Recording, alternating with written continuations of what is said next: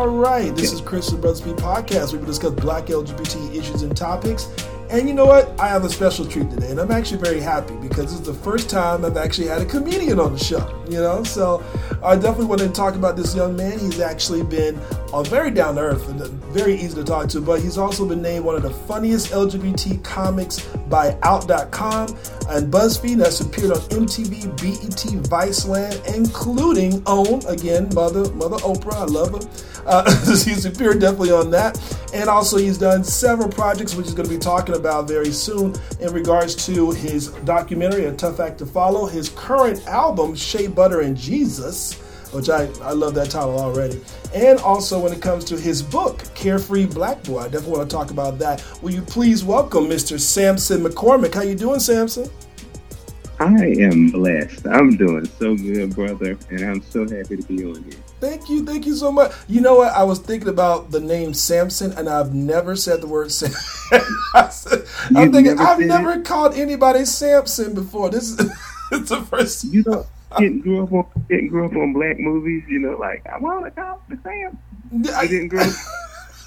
I'm thinking, okay, I've heard Samson before, but how come I've never actually had anybody in my circle or outside that I actually call them by the name? I thought that was funny. I had a realization on that because it does flow off the tongue. You have to be saying it a whole lot now, so you better get Well, I do appreciate you coming on the show. Thank you so much. You know, one of the things that really amazed me when I was kind of looking at your story was the fact that you've actually been in this business for 17 years.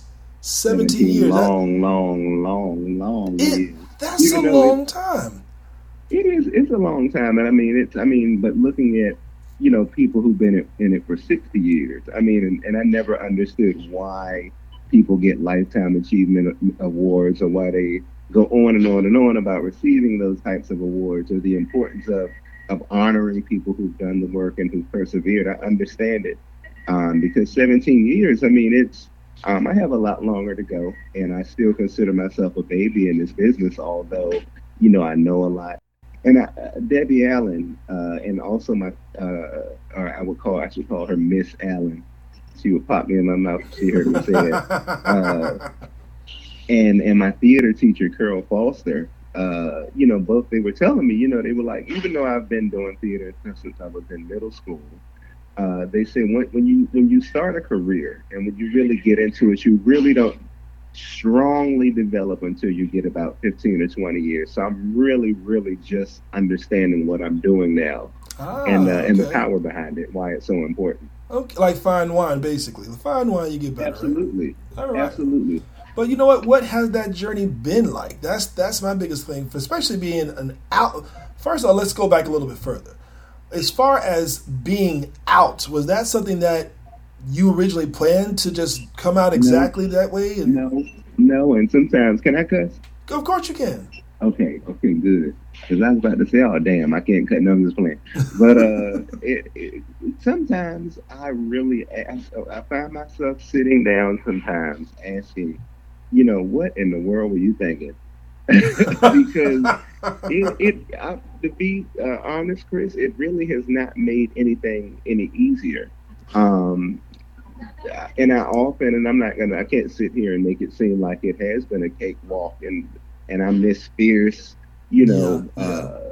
black king I am a fierce black king, but I can't make it seem like I'm just this fierce black king who's unbothered and unmoved. Because the truth is I've had to survive. And the thing is, people look at the glitz and glam of show business, but it's a lot of rejection. There are a lot of setbacks, and it takes a whole lot of determination. It takes a lot of hard work, and it takes a lot of perseverance already as it is. Unless you're a white man, then you can be as mediocre as you want to be. But we'll leave that alone. But I think that with the challenges that already exist for us in this business, and then to come right back out on top of that and go, well, I'm also same gender loving. I'm a gay black man. Yeah. The level of ignorance, the rejection, some of the setbacks, some of the categories that I put in have definitely made it a lot harder, but I feel like a much deeper perspective that has allowed me to just be a better and stronger person overall, in addition to an effective artist. You know what? Especially considering the fact that, well, you know what? If I look at all the stereotypical ideas, I really think that sometimes they really believe that maybe those who are out cannot relate to a straight audience. Is that the situation that you sometimes come across? Personally, no. But I will say that I've had people, a lot of club bookers or, different people who could give me a hand. Not like I'm up on stage talking about sucking dick.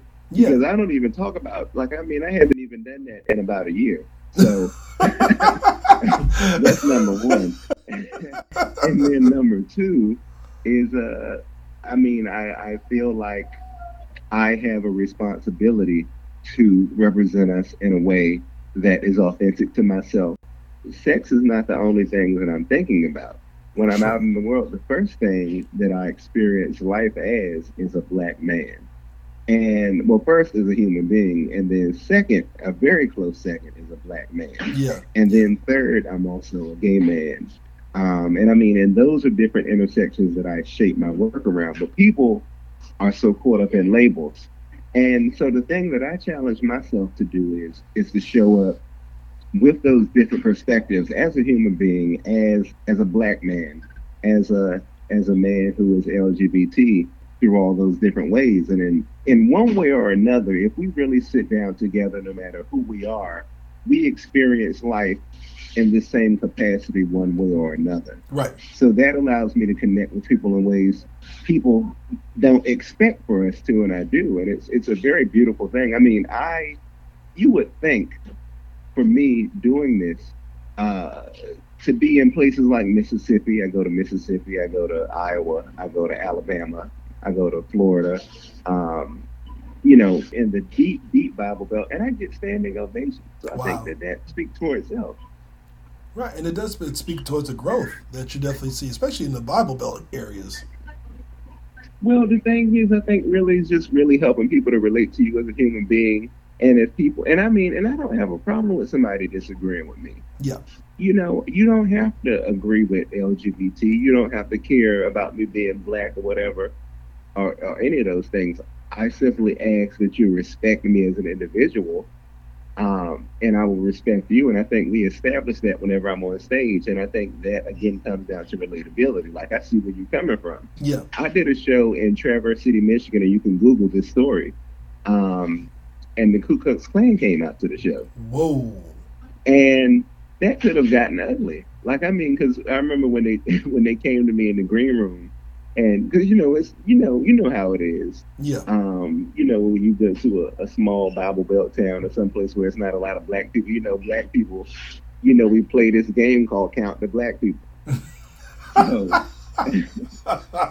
So, and it was some bullshit because it was only one black person in that whole town that I saw, and that was the one who picked me up from the airport.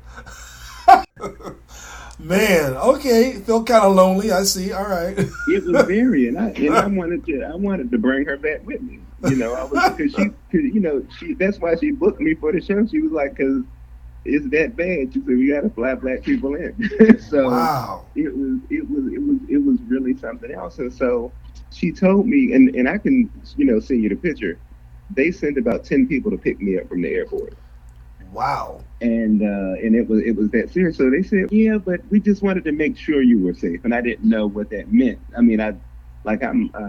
make a living with words, so I could tell by the way that they phrased it that meant something. But it wasn't until that morning, the next morning, we were doing radio. And so some sort of way it slipped out at the radio station that the Ku Klux Klan and some church groups, and they just so happened to be affiliated because, the Ku Klux Klan, they claim to be a Christian group.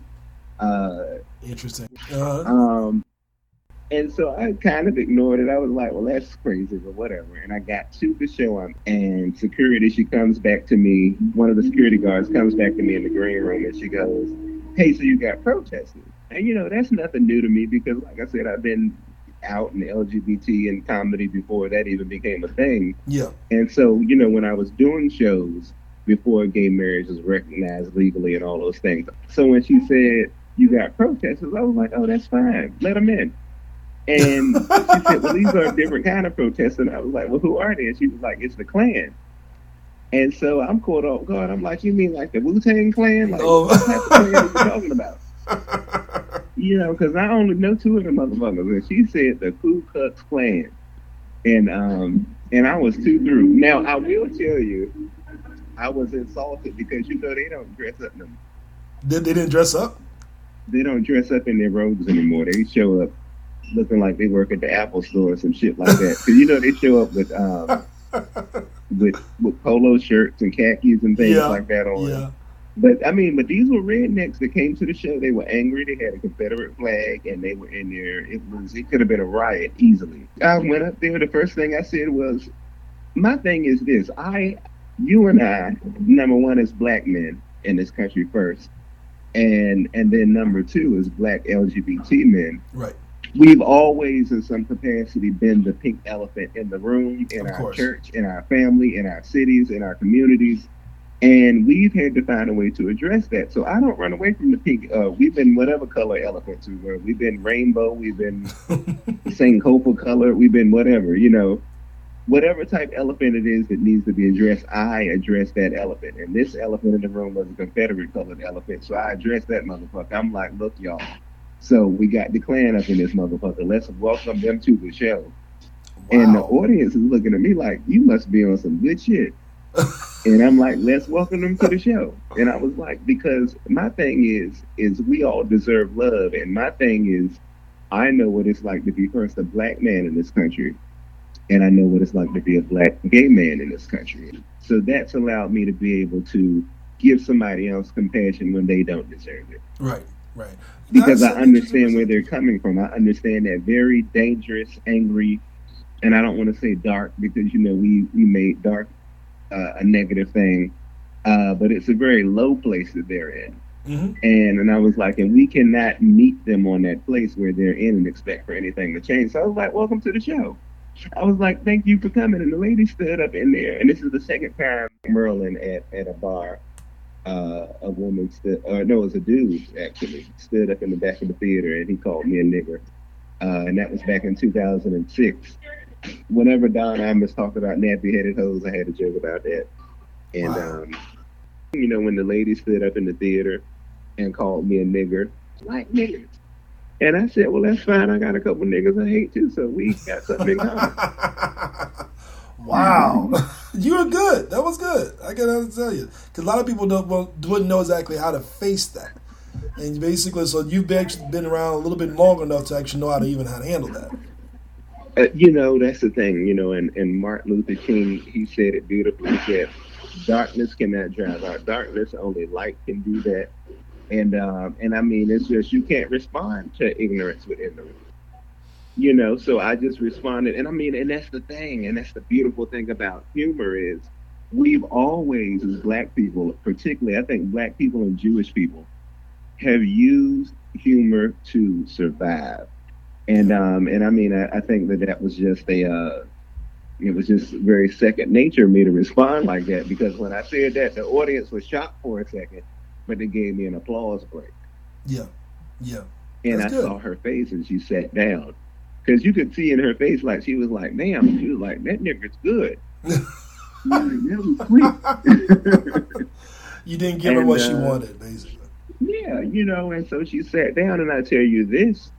And you can ask anybody who was there. I will give you their emails. You can call the ticket office. You can call Planned Parenthood Traverse City, and they will tell you this, what I'm telling you right now. As a matter of fact, you can go back through my Instagram stories or pictures, and the story is up. It's on there somewhere. Wow. Wow. From when I was there, and I wrote about it. This happening, this story that I'm telling you now. But I continue with the show. And they actually laughed at some of the things that I was up there talking about. The KKK? And in the back of my head, I'm thinking, I'm like, well, this proves that we all have a lot more in common than we have, you know, not in common. Right. And at the end of that show, everybody in that theater stood up and clapped for me, including those racists who were sitting in the back of that theater. Wow. I can be honest with you.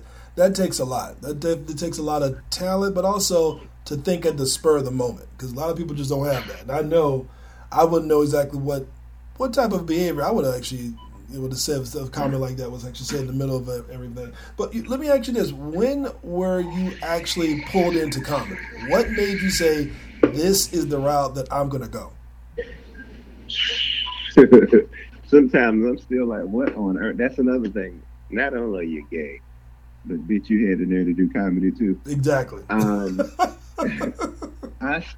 really don't know. I mean, I will tell you this, Chris, is that I have always loved theater. I've always loved humor. I grew up on humor. I grew up on Red Fox. I grew up on Joan Rivers. I grew up on Whoopi Goldberg. I grew up on Arsenio Hall.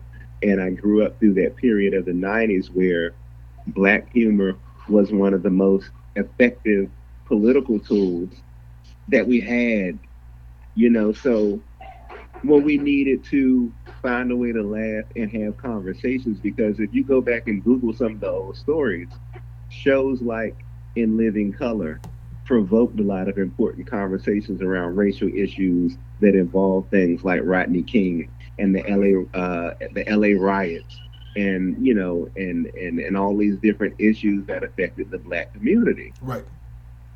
If you go back and look at Arsenio, and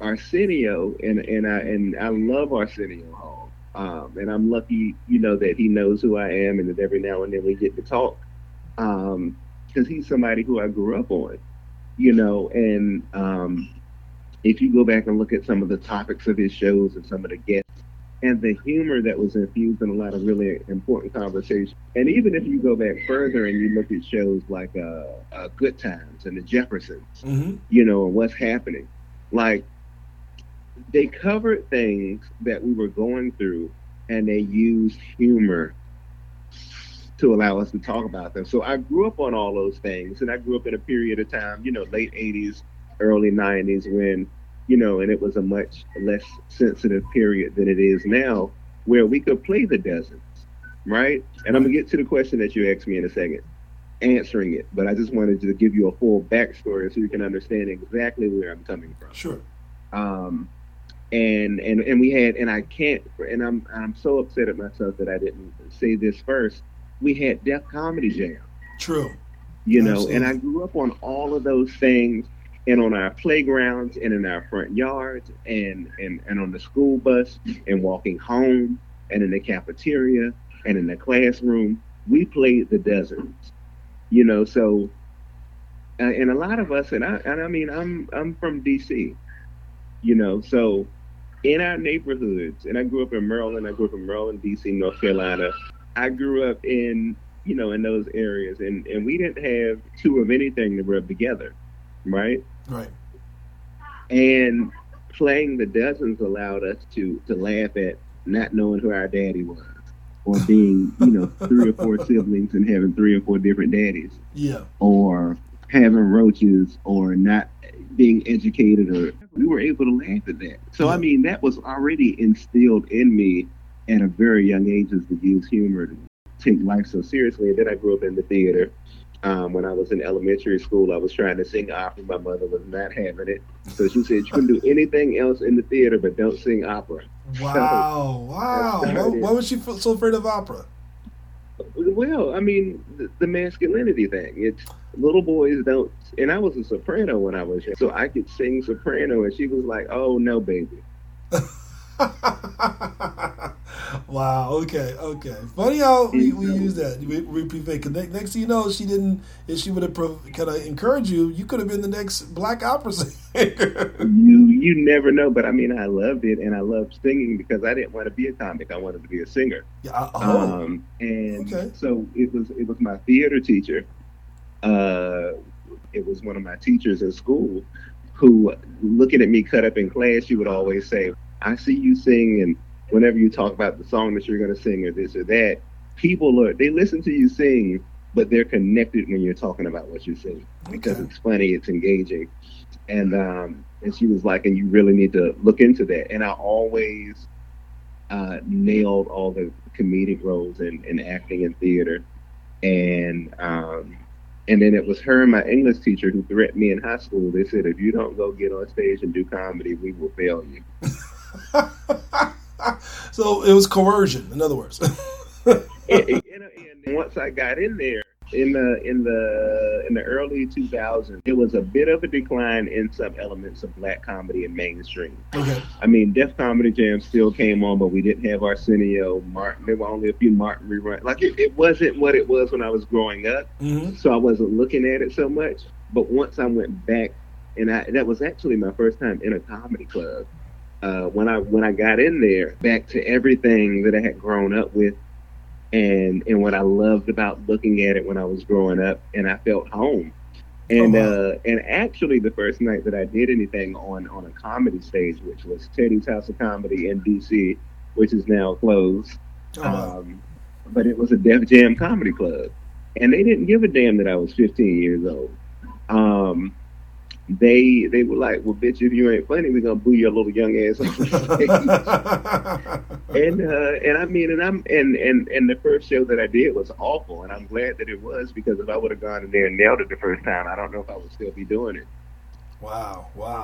At 15, that takes a lot of guts to want to do that at that particular time.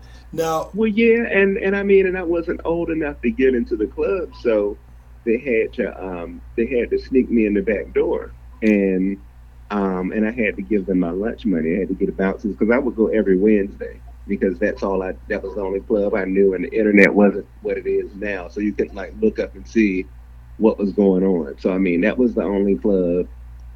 I think I had called 411 or something, and they said, yeah, information or whatever they called.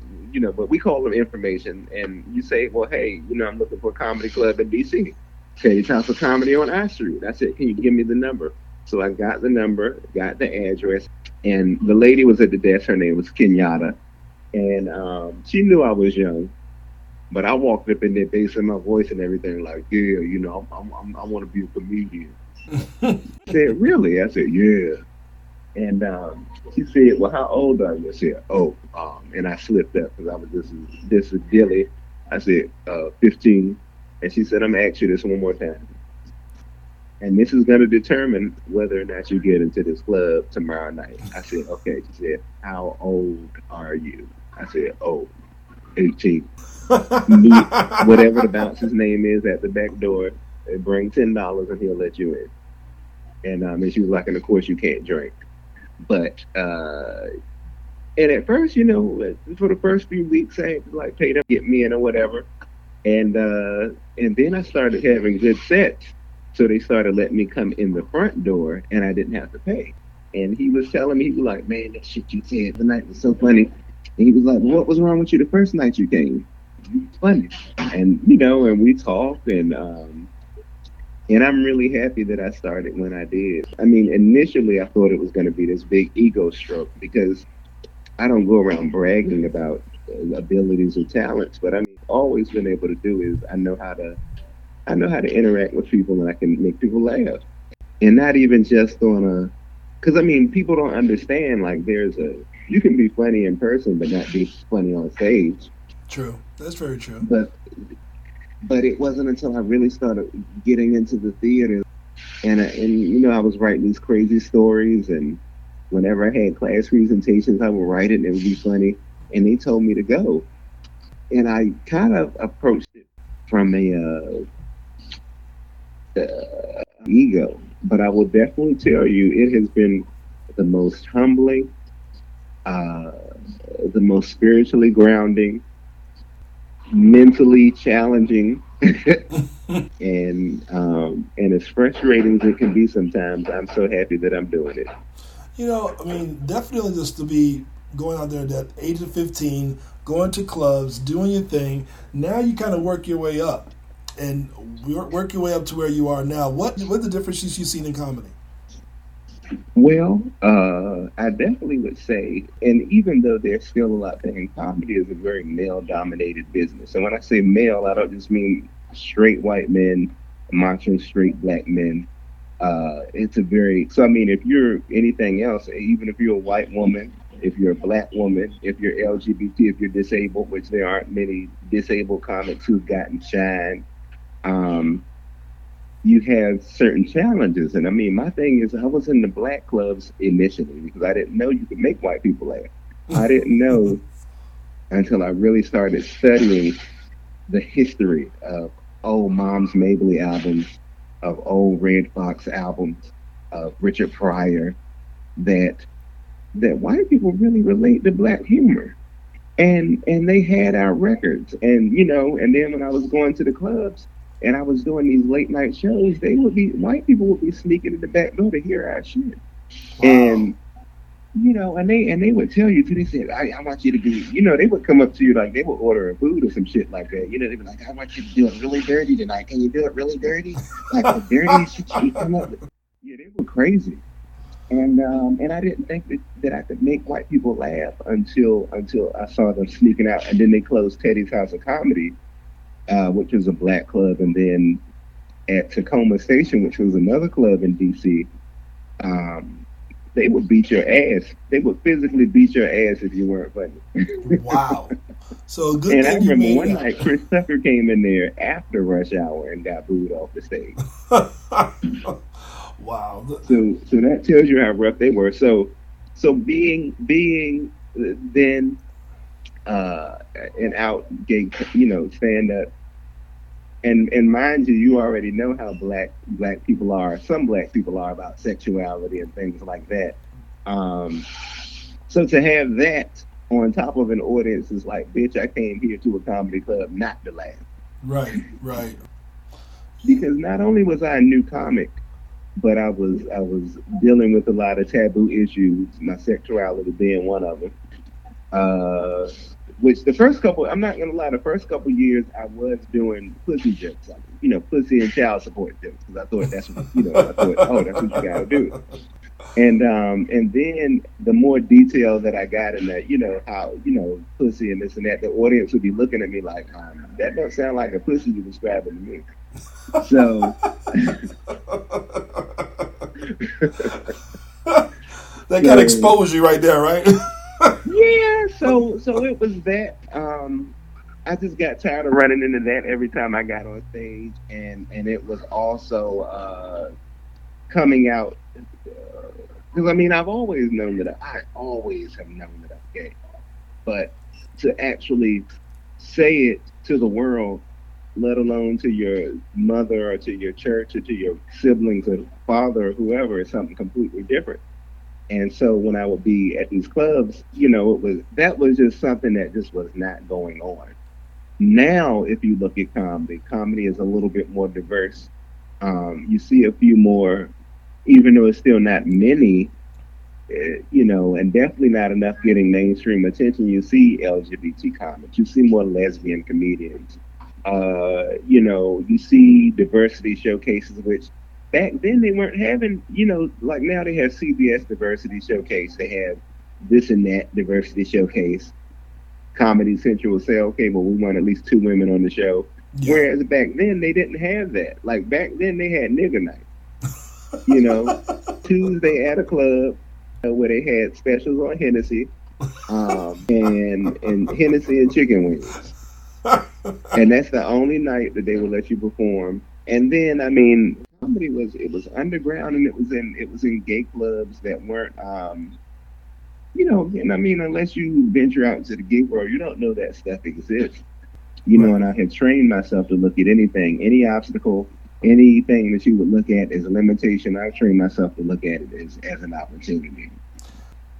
And I really pushed the envelope on that. So, I mean, so that is one thing that's changed. Another thing that has changed is the internet has a lot more people thinking they're funny. Like everybody's a comedian now. So my God. Which I believe that's fade out. I'm praying that it does. You think so? You really think so? It better. I mean, because I see it all the time. I'm on Instagram. You always see somebody. These people are moving to LA based upon these videos. Now, don't get me wrong. Some people have done extremely well. Some people have done very well with these videos. And they will fight till the end of time to make sure that does not stop. But it's amazing that what happened to them bitches that was on Vine, didn't you? You know, Vine shut down. So a lot of those people, it's like, bye. You know what? You're right. You're right. Well, see, they moved over to Instagram, didn't they? That's what I thought. Some of them did, but I mean, the thing is, it wasn't the same. Like if they were on Vine and they had, oh my Lord, if they were on Vine and they had 1 million followers and they tried to go to Instagram, like a lot of people, they were just somebody else that people were following. It's like they didn't make anything that set them aside because there's only so many people can put wigs on. True. That's true. You know, there are only so many people who can eat cinnamon and fall down the steps and do this and do that. And I mean, a part of me was very angry about that at one time. I was like, you know, why are these people getting so much attention? Like, why do people think that this is something new or groundbreaking? I think it's dumb. And I actually ran into a couple of those Instagram folks. And I don't know, like, I mean, in order to, because I mean, you got to change with the times. Now, will I be on Instagram putting on wigs? No, I will not. But I have also learned to respect it as what it is. It is what it is. And I ran into Quay and Lala, and they were doing their thing. And I've always, and especially if you're Black and you're trying to do something, I'm going to support you. And you know, they're doing their thing, and I've respected it for what it is. There's a difference between doing a video in a crowd. There's a difference between if somebody's laying in their bed bored at 11 o'clock at night looking for stupid stuff to keep their attention, and actually having people pay 15 or 20, between 12 and standard for a club is $12 and $25 to pay to come in and look at you for 45 minutes. And the thing is they get booked, but they don't have 45 minutes of material to stand up on stage and do. That's true. That's true. You're right about that. And I don't know. I mean, and this is not me looking down at anybody or anything like that, but I mean, I take a certain pride in knowing that I go on the road with a set of 40 minutes of material and then I'm ready to record it. You know, every 6 months I can turn over a new 45 minutes if I'm on the road consistently. And there's a certain pride that I have in being able to do that. Right. You know, because it takes a certain level of discipline to do that and dedication. Whereas if you are creating videos while your mama's at work, or you don't have to work, or you don't have to hustle to do any of those types of things, and you get 1 million followers and, you know, 1 million views and you get booked at clubs, but you show up and you don't have a show, to know that when people pay $15, $20 to see me, they're going to get a show. That's true. There's just a certain pride that I have in that. You also have a lot more material to give than the average comedian. You have written your current album here, which is actually your 5th album, called Shea Butter and Jesus. Okay. Yes. I mean, okay, first off, you got to tell me how you came up with this title, please. Marijuana. That's a good reason right there. I can see it. Weed. I was sitting up in there and we was smoking. She was a 67-year-old white lady. Wow. And she said, what keeps the Black people so young? And I told her, Shea Butter and Jesus. And I kept the name. Shea Butter and Jesus. So what are people going to expect on this album? Well, you know, some experiences that I have in life. Now, if you want to talk about a reason for something that I recorded, you want to go back to an album I did about 10 years ago called Don't Make Me Take Off My Earrings. Yeah, I did. And that was the first time that I had really, really, really, really worked hard at developing a solo show. It was about coming out.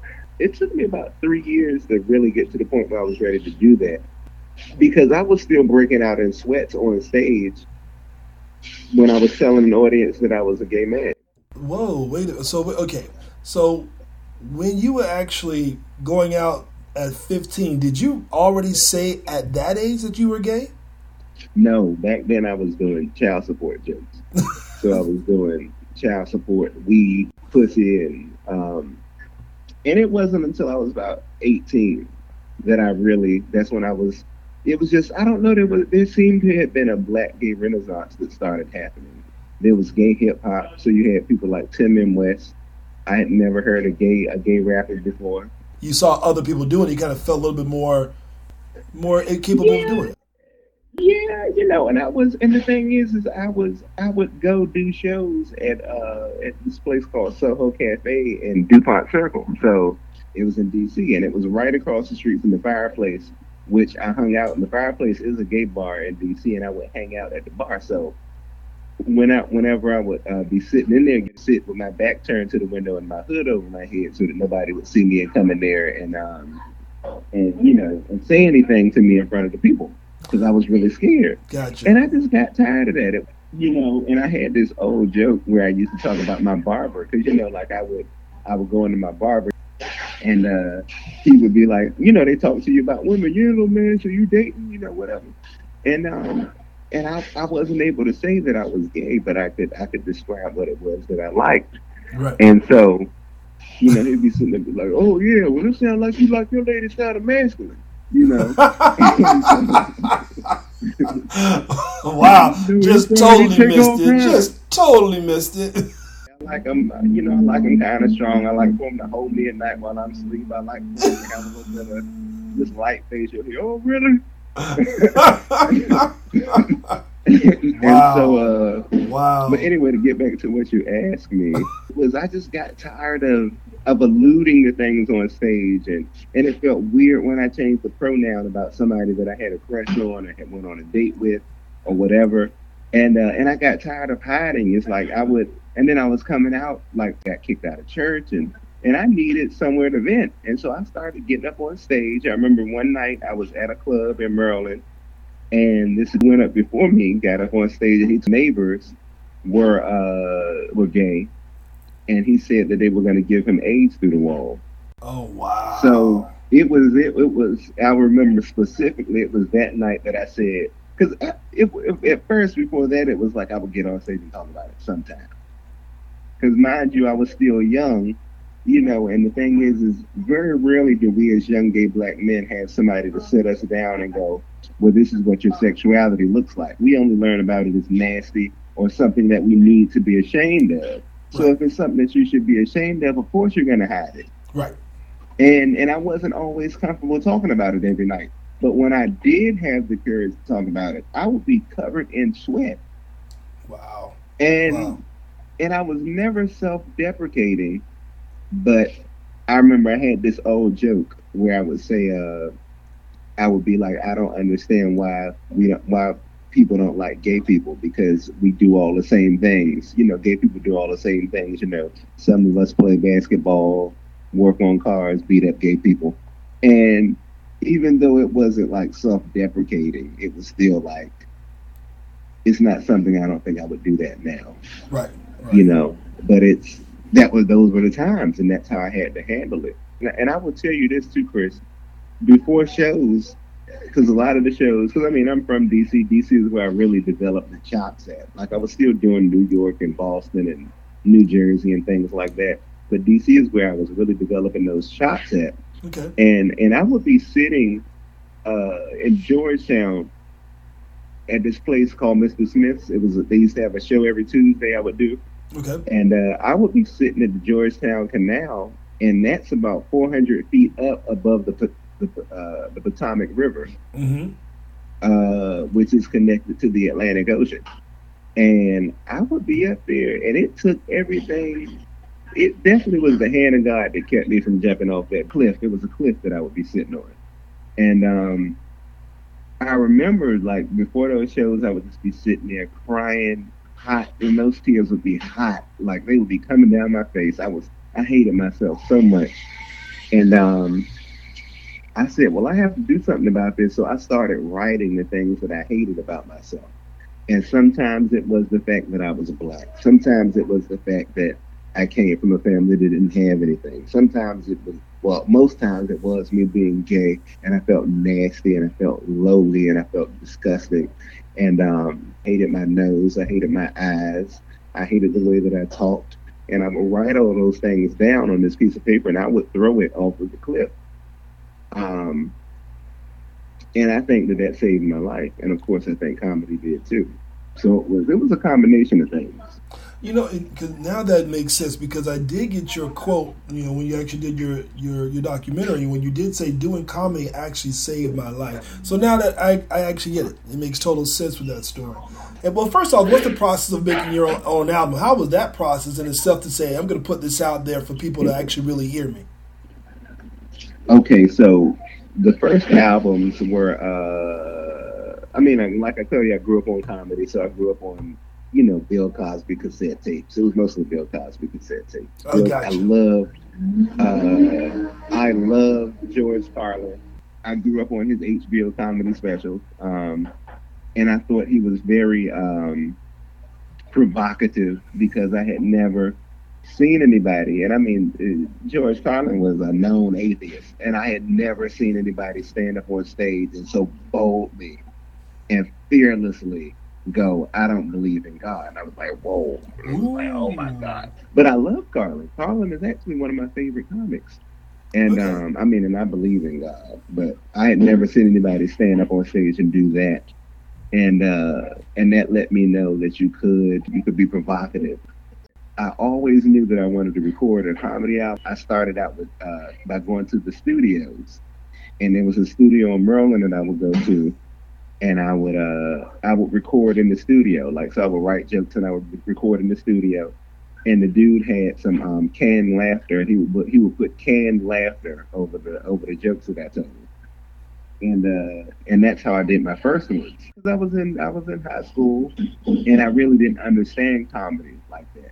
Right. Some of the stuff was funny. It was funny like for a little boy to have written it, but it was different than perfecting material and then creating an event and having people to come in for a live comedy recording. Gotcha. And I actually, when I did "Don't Make Me Take Off My Earrings," that became an album by accident because we recorded the audio for the video for it. Yeah. And we were looking at the video. So much of that show came off the top of my head too, that I said, well, I want to do something. So some of it became YouTube videos. All right. I did some YouTube. If you go back, I think it's some on there from about 7 or 8 years ago when I finally put them on, where I'm talking about coming out gay to a black family, and I'm talking about being gay in the black church. Those things are off the top of my head. Oh, wow. And, talking about those, that's why I look back at them now, and for the time I thought they were great, but looking back at them now, I'm like, damn, because I was stuttering a little bit. I was saying and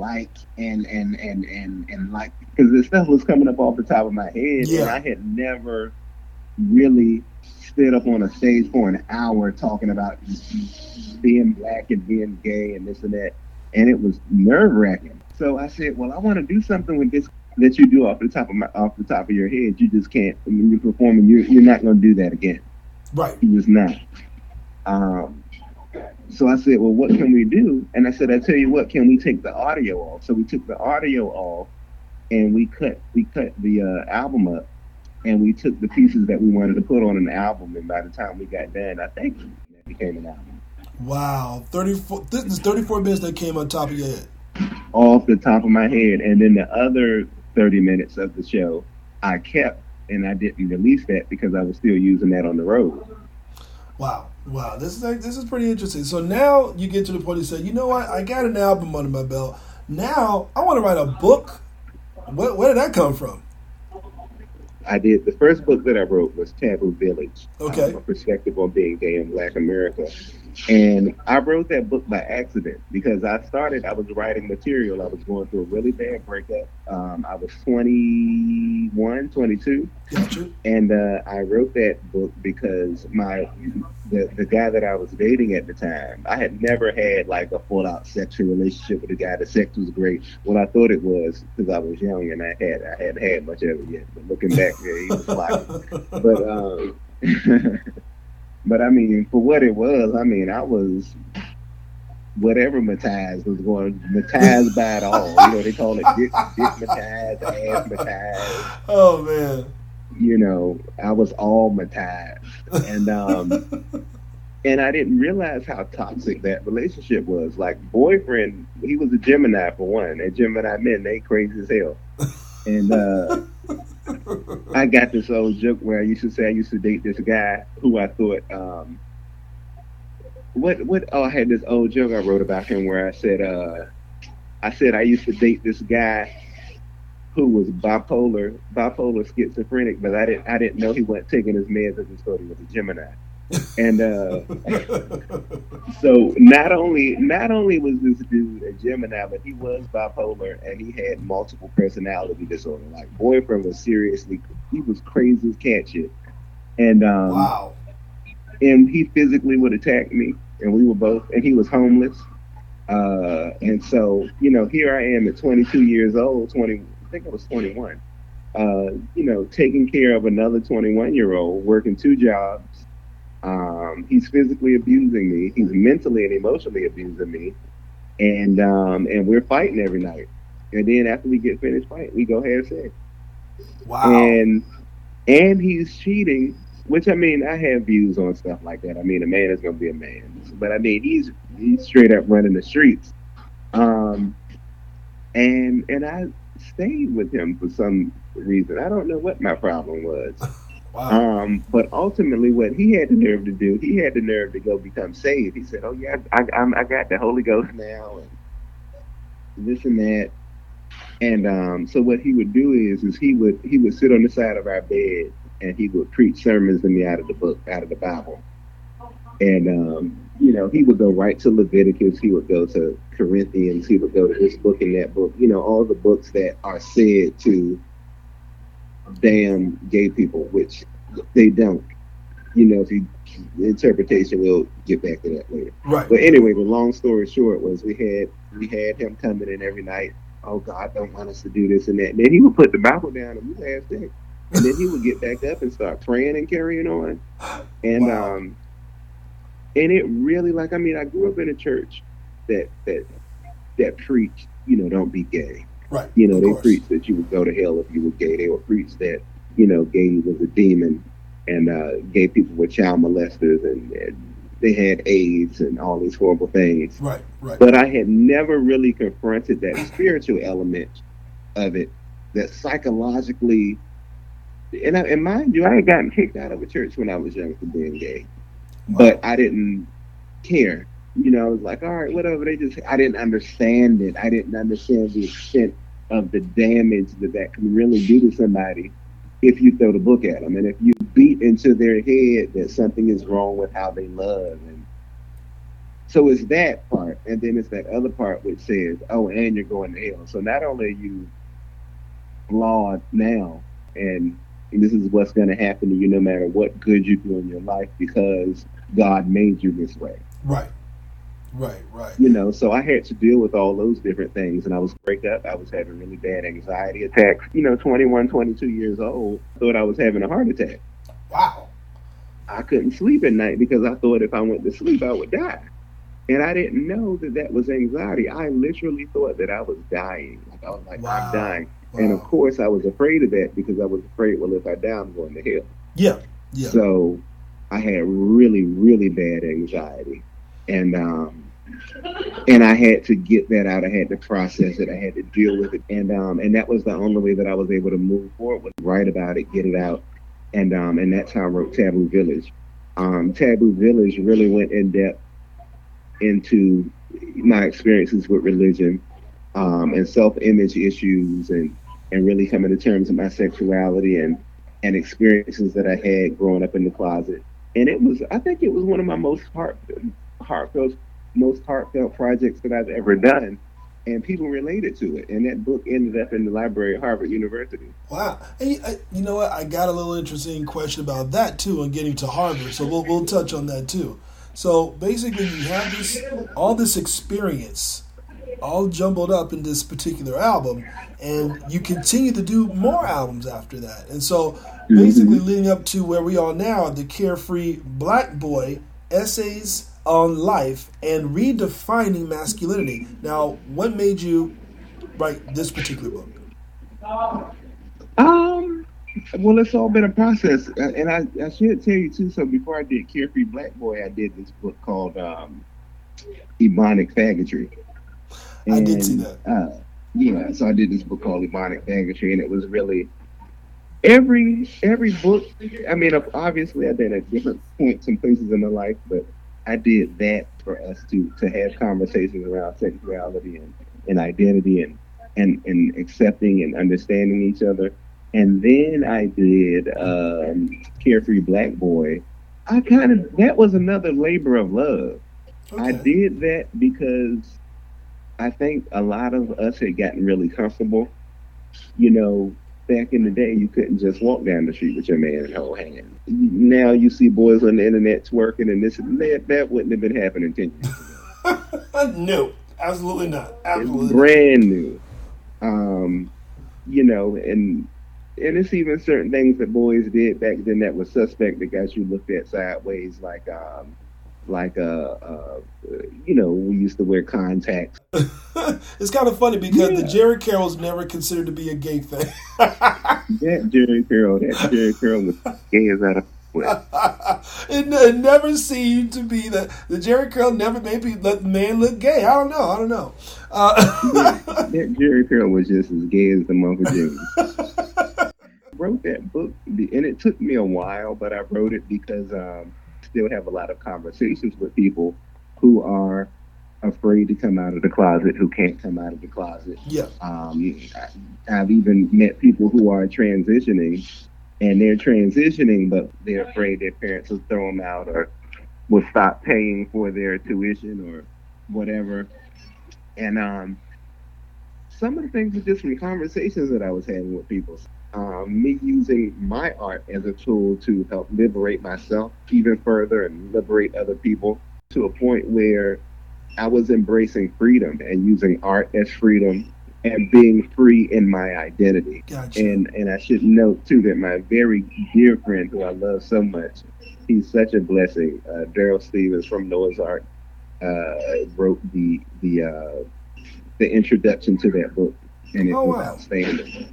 Yeah, it's kind of funny because I actually saw him recently over in Wilton Manors area, and he was down in Florida not too long ago. Yeah, and part of me was like, should I ask him to? Nah, never mind. He absolutely would have loved that, I'm sure. Yeah, because sometimes when you're out, I'm pretty sure you understand that when people are out, you don't always want to disturb them in their natural, peaceful time. I don't understand that. They'd be like, "Can I eat dinner with you?" I have been out on dates. Let me tell you, I have been out on dates, and people have seen me with a date, and I'm trying to have a date, Right. And I've had people come up and invite themselves on the date, like, "Ooh, I'm gonna sit with y'all," and I'm like, "Oh my God, how does that feel? How do you feel?" Man, that's crossing the line. So that's when I'd be like, "Please don't." And I smile, and they'd be like, "Oh, okay," and I'm like, "Thank you so much." Wow. Okay. Well, you handled it very nicely, I tell you. You handled it very good. Now, your documentary, your performance there, a tough. This bitch better be funny. Yes. Many other comedians prior, and has definitely means something to a lot of people within the neighborhood. What did that feel like? It felt surreal. Like that was, I remember, and I still remember standing up on that stage and thinking, I cannot believe I'm on stage at the Howard Theater. Oh my God. Right. The people who got me in there. Really? And I mean, it was,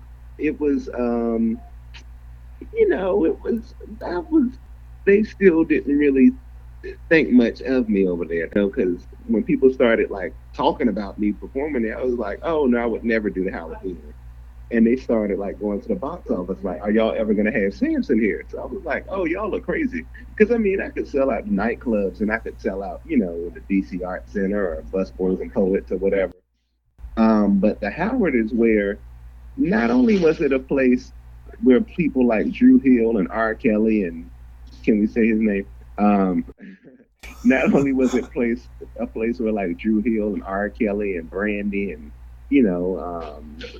all these mid to big name acts. I mean, they're legends in the Black community. Yeah. But performing there, selling out shows. And I mean, it can house up to 1,200 people. And it just wasn't a place. And so not only that, but it also was home to Black history, entertainment history legends. Right. Like Moms Mabley and Ella Fitzgerald and Count Basie and Miles Davis and Sarah Vaughan and and Little Richard and Ike and Tina. All of them regularly played before black entertainers were able to perform at venues in front of desegregated audiences. Right. Wow. So this is a historical landmark. This is like in the vein of the Apollo. It's in the vein of the Madam C.J. Walker Theater. It's in the vein of the Fox in Detroit. Of places, the Regal. Places like that. And it was the people who kept saying, "Well, we want him here." So finally, I said, "All right." And I met with the theater to do it. And she wasn't trying to have me there. And she, at first, it seemed like she was trying to make it as challenging as possible for me to get it. But when I agreed to take it on, and I didn't know where I was going to get the money for that theater from. Yeah. I got it. And a couple people stepped in and helped me out. And the next thing I know, and I was upset too, because at first the people weren't, they were like, "Oh yeah, we want Samson to come." And I'm like, well, y'all have to, it's one thing to say it or to like a status or to like a page or whatever. It's another thing to show up. And so the tickets the show was in August. I think it was August the 27th, 2013, if I'm not mistaken. Yeah. And the tickets went on sale in June. So by the 1st of July, by the 1st of August, we had only sold 9 tickets. Oh, in the big ass theater, and you can wow, you don't understand Livid. I can understand that. You don't understand Livid. So what I did was, I just wasn't taking any chances because I was on the same week. So on Monday it was Eve. My show was on a Tuesday. So Monday it was Eve. Tuesday it was me. Wednesday and Thursday it was Anthony Hamilton. Friday it was Angie Stone, and Saturday it was Salt and Pepper. Okay. And so the lady was like, "Well, you only sold 9 tickets, so I was telling you, you should have just maybe stuck to like a club." And I was like, "No." So what I did was I got on, and mind you, I made all this happen without any type of media helping me really.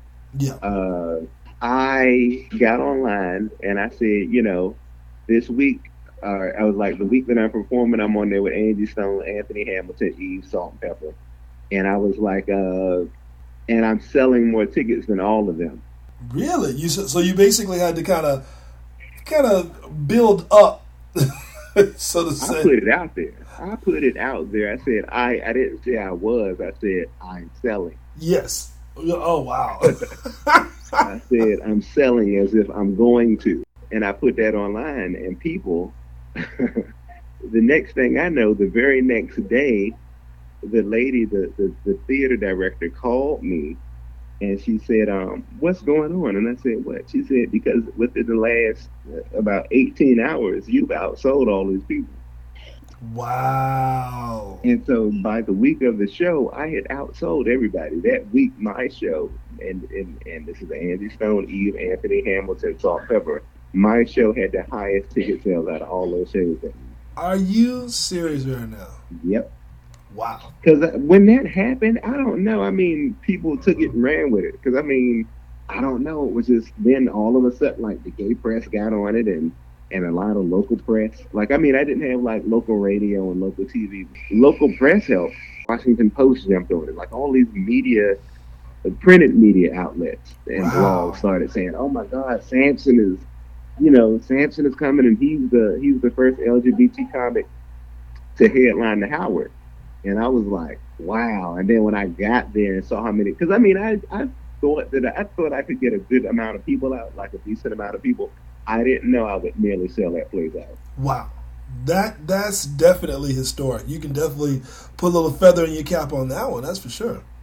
Well, yeah, when I have my moments where because I mean that's the thing is it's not a one-time thing. Like I mean, doing this is something you always have to be invested in.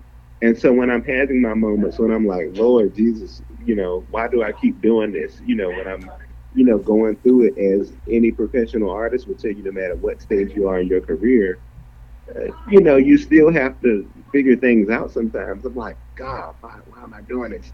I think back to that and a couple of other things that I have done, and either personally or professionally, that let me know I could do anything. Absolutely. You've also been at the White House. You've also Yes, been in Hollywood's famous Comedy Store. You've also been on yes, Broadway. Is that correct? yes. I've been well, actually, off Broadway. I've been off Broadway. I've Okay. headlined. I've done something. I got invited to the White House for Arts and Activism. I was using, and it was unbeknownst to me that it was such thing, using humor to talk about social issues. And so President Obama, his administration invited me to the White House. He was on the campaign trail, but I do have a picture. I got invited to the vice president's house along with at the White House to have dinner with him, and Wow. it was beautiful. So I got to do something there, the Kennedy Center for the Performing Arts. Um, of course, I was in the off Broadway production of B Boy Blues, the stage play. I played Barry Daniels from the book, and I've done quite a bit. And I'm trying to push James Earl Hardy, who is the author of B Boy Blues. If you don't know about B Boy Blues, I need y'all to catch up. B Boy Blues was the first love story. Many of us, when we were in middle school or whatever, high school, we had that book hidden under our bed because it was the first thing that we really had gotten a hold to, that we could understand, that told a story similar to anything that we were familiar with. So it was a great story, and I'm happy I was able to do it. I'm pushing James Earl Hardy to do it, the actual movie, and that's been in the works for the last 10, 15 years. It needs to happen. You know what? I totally forgot about B-Boy Blues. You're right about that. Now, do all this that you are doing, you wind up lecturing at the Harvard University? I lectured at Harvard University on race and sexuality. How? Again, this was back during the whole download era, and really, to tell you something too, because you mentioned it earlier. So, and I love him to death, and now I hated him back then. But J.L. King, who wrote the book On the Download, I don't know if you remember that Yes, I remember that. controversial I remember that. piece of work. He and I were doing a reality series together at one time, moving on with their lives after he came out and moved out, and so how they were finding love again, and how they were moving on.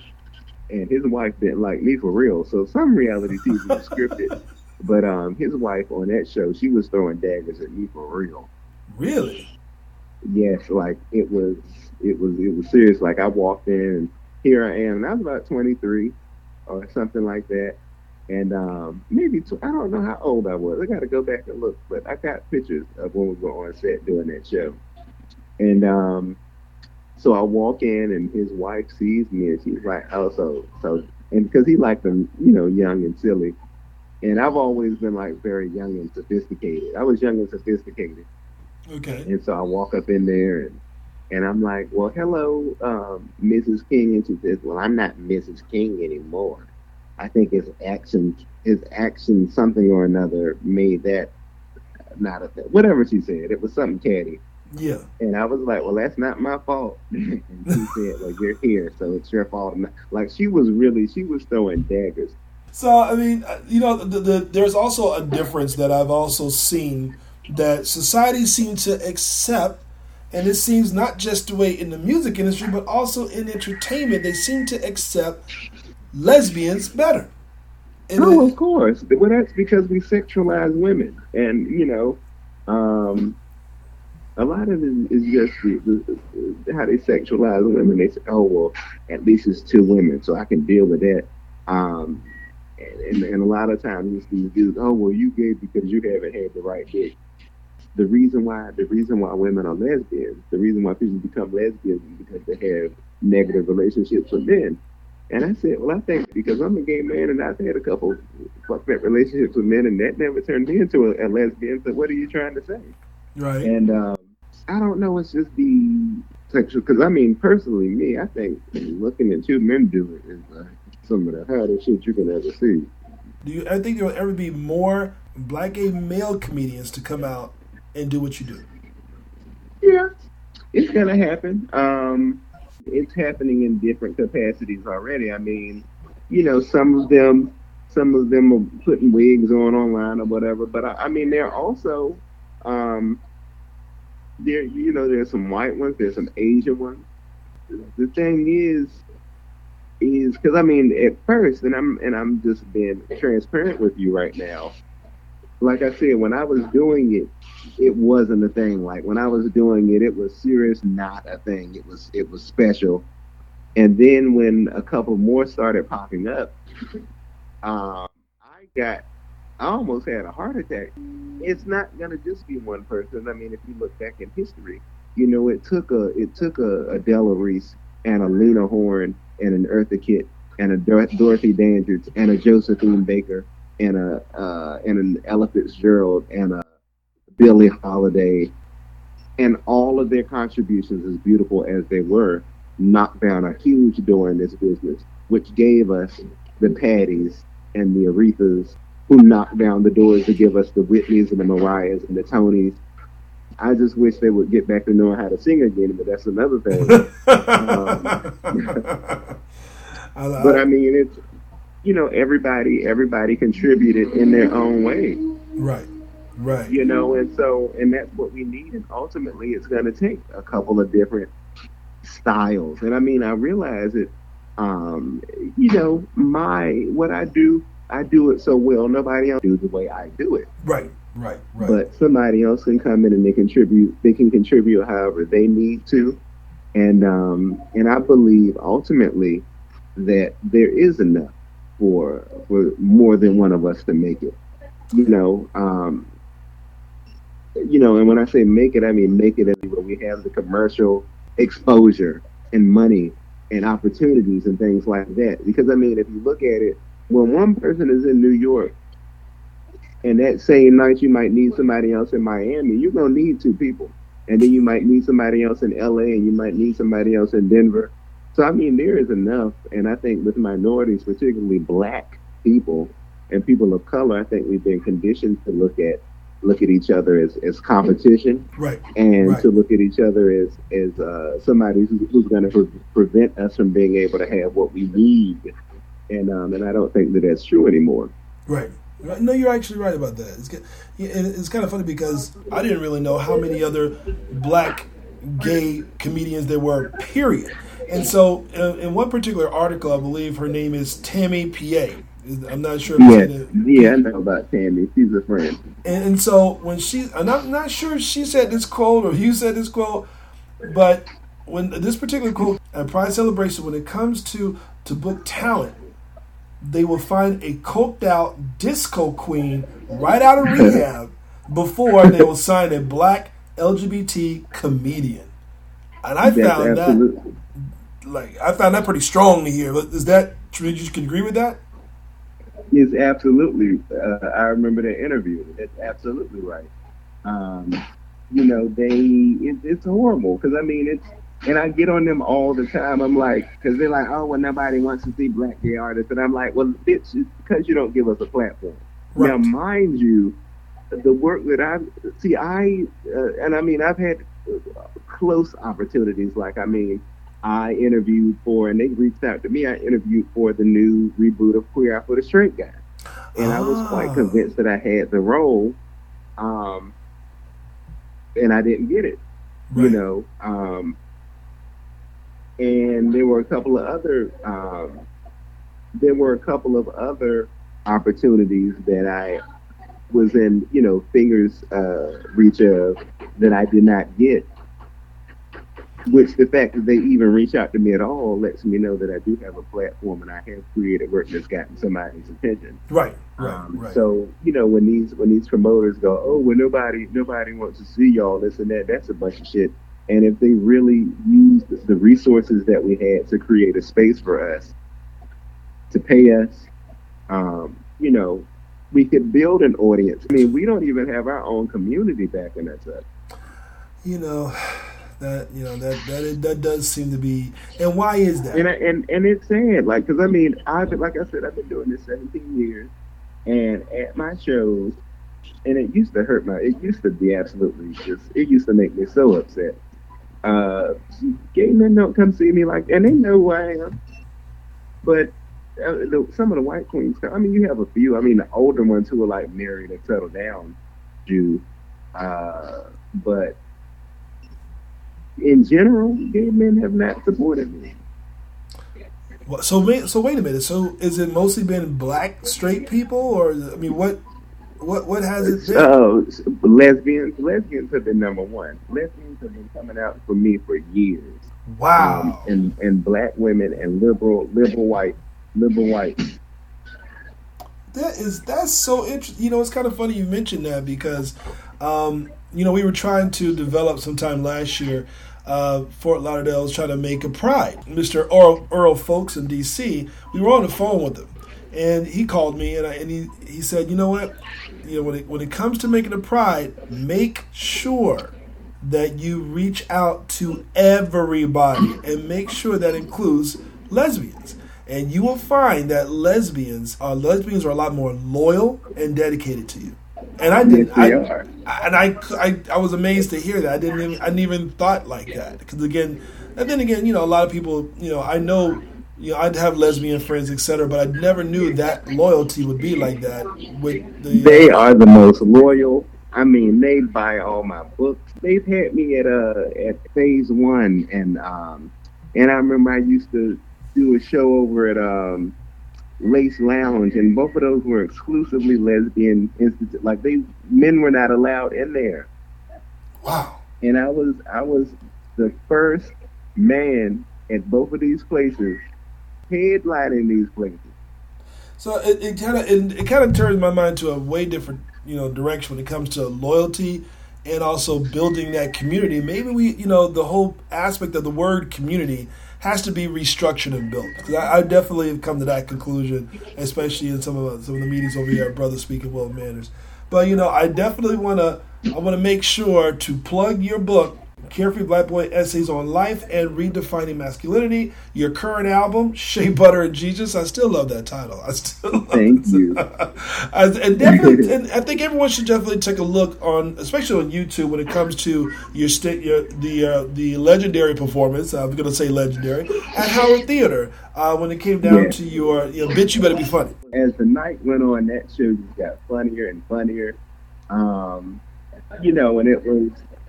I'm very proud of that show. And we also online, we have another show that I did in a very intimate space, which is create my best work at actually. In the BC Art Center, we recorded this show called The Shade of It All. It's on YouTube as well, and that show was hilarious. Like, The Shade of It All. The Shade of It All. I had gotten back on a honeymoon with my comedy. Wow. And that show was some evidence of that, and it was beautiful. Wow. And is the show still running or it stopped? That show is still on YouTube. So if you go on and look up The Shade of It All and put my name in that show, and it's a 38-minute show, and I believe, and that was another show, like the intro for that show, the first 5 or 10 minutes of that show was off the top of my head. Wow. And it was incredible. It was a show that I'm very proud of. It's on iTunes. So if you go on iTunes, there's Don't Make Me Take Off My Earrings, which is a classic. Yeah, I mean, I have some really good work out there that I'm proud of, and I'm going to be creating some stuff that I feel like will be even better than the stuff that I've done. Well, one thing's for sure, we're going to be looking for a lot more from you. Like you said, 17 years is still little baby's work, but guess what? I'm sure we're going to see a lot more coming from you. And eventually, even though I like Dave Chappelle, he got his Grammy, I'm sure I'm going to see your Grammy sometime later in the future, too. Thank you so much. Absolutely. Thank you so much for coming on the show, Samson. It's really been a lot to me, like I said, to create that diversity on the show, to create, kind of show a lot more people that, hey, we are everywhere. Yes, we are. We create great work, and I believe that we are masters because I mean, if you look at the history of everything, if you look at Broadway, if you look at film and dance, if you look at gospel, if you look at so many different things, fashion, like we've created those things, and it comes from us, and I believe that we have to support the people in our community who are actually out and who are using their talents to not just be great, but also tell our stories. Because when I was little, the only thing that I heard about us was that we caught AIDS and we were child molesters and this and that. And to think that there was some baby who was around in 2005 and 2006 and 7 when Noah's Ark the movie was out, and they were able to see themselves, when they were 6 or 7. Because when I was 6 or 7, I knew there was something different about me. I knew I liked boys, but I didn't know how to express it. I didn't know what it was. But I mean, to be that young and to see something on television or in media lets you know you're perfectly okay, I think that really gets you ready for a future of a society that tells you you're not okay. And you can tell them, you can kiss my black ass, whatever color ass you got. And you're able to own who you are. And I think that's important. It is definitely important. And again, I want people to definitely make sure that they go and buy your book. I'm going to make sure I put that on Instagram. I'm going to make sure I put that on Facebook as well. Again, even though I know you were in a little diner over there, like yes, these people are over here going, and it's on the West Coast. It's almost 5 o'clock, and they in here ordering frappuccinos. I'm like, you bitches need to go home and eat dinner and go to bed. Well, you know what? Even despite all the noise back there, we made it through, and I do appreciate you coming on the show. Thank you so much, Samson. And like I said, look out. I'm going to make sure I put all your information on there and make a small little video clip so you'll see that too, and I'll make sure I tag you in. Please do, and I so appreciate it, and I appreciate what you're doing because we really need all hands on deck to make this work in our community and give our community outlets and things that we can look at and support. Exactly. You know what? I'm not done. I still got some plans in my head to see if you can come down to South Florida again. Anyway. But I'll let me know when I'm there, and we will make it work. It ain't nothing but the fact. Okay. All right. Now I'm going to hold you to it. All right. Again, thank you so much for coming on the show. This is Christian Brothers Podcast signing off. Really appreciate it. Thank you again.